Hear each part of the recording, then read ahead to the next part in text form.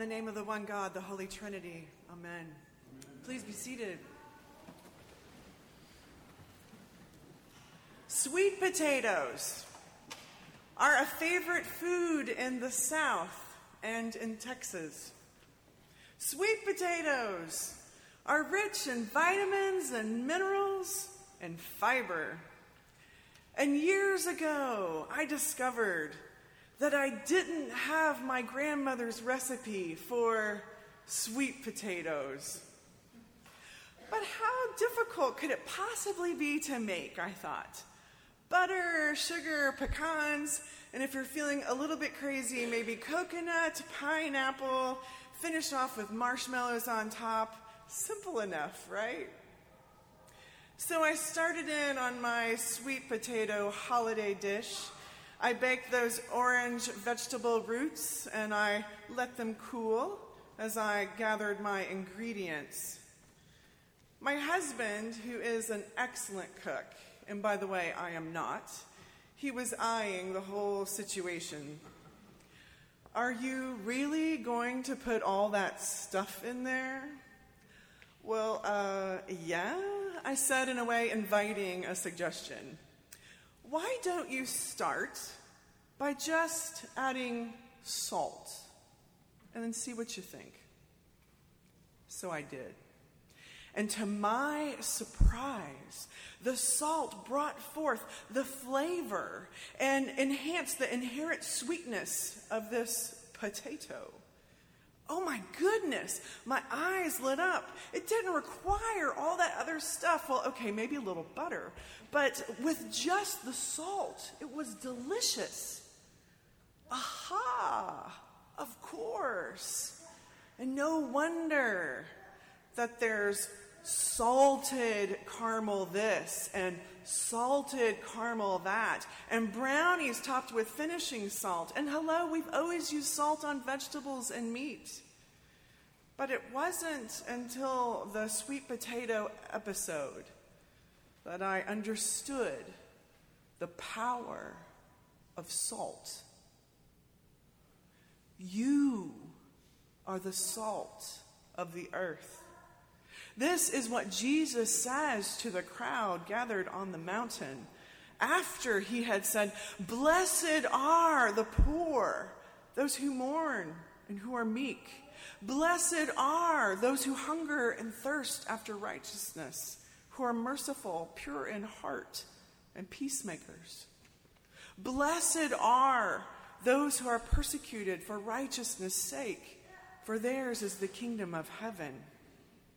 You are the salt of the earth. Did you know that? That you are salt? Do you realize your power? Do you know your potency? Do you understand what your presence does? Like salt, bringing forth the natural goodness of the sweet potato, we add zest to the goodness already present in creation. Today's gospel reminds us that we are salt, an essential ingredient in God's divine recipe. But this is something that as a people we forget again and again, and perhaps some of us never even knew it.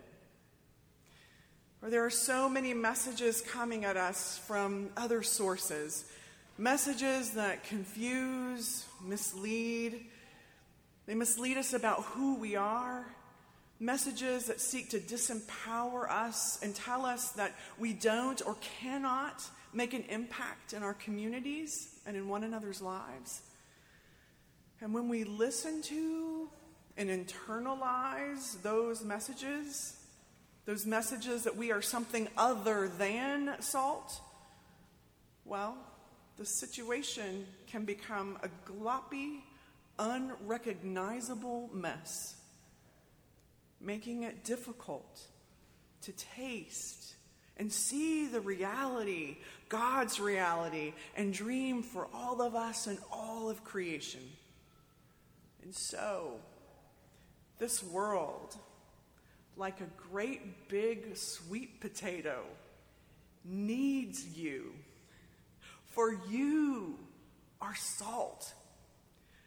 And not will be and not thinking about becoming, but you are already the salt of the earth. The salt that is loving kindness, justice, generosity, and joy. God's values manifest in the granular of our lives. We are salt as we come alongside and care for the poor. We are salt as we comfort the grieving and respect the dignity of every human being. We are salt as we are honest and tell the truth, even if it brings persecution.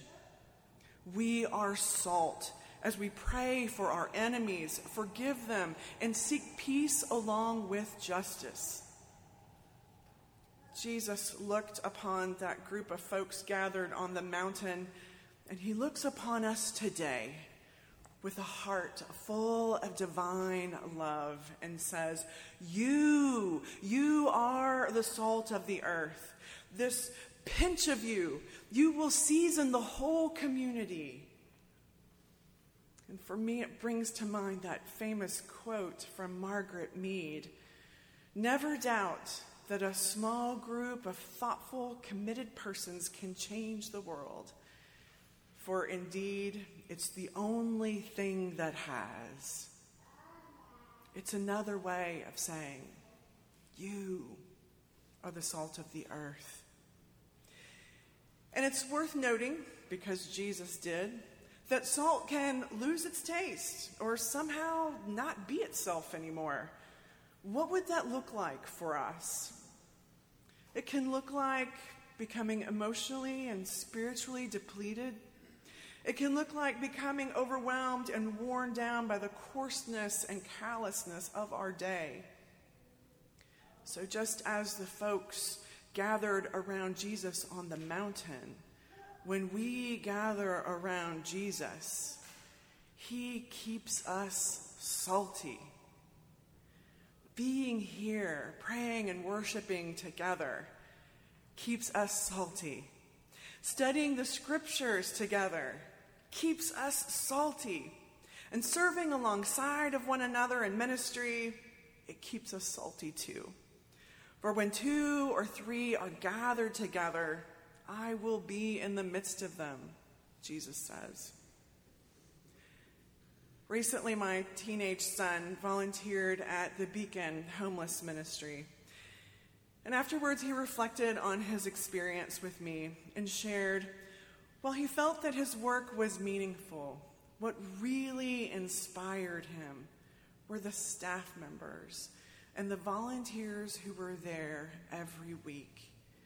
And he said to me, I was so encouraged knowing there are so many good people in the world doing this work. Mom, it gives me hope. And it makes me want to do good too. Salt, bringing forth the goodness in others, in our community, and in the world. This is what God is up to in the kitchen, whipping up God's reign, and we are an essential ingredient in it, for we are salt, made to bring forth what is real and inherently sweet in life. We are salt, and we are called today to be shaken, sprinkled, mixed, and thoroughly stirred into the sweet potato of life so that others can taste. And when they do, their eyes light up and say, aha, of course, and give glory to God. Amen.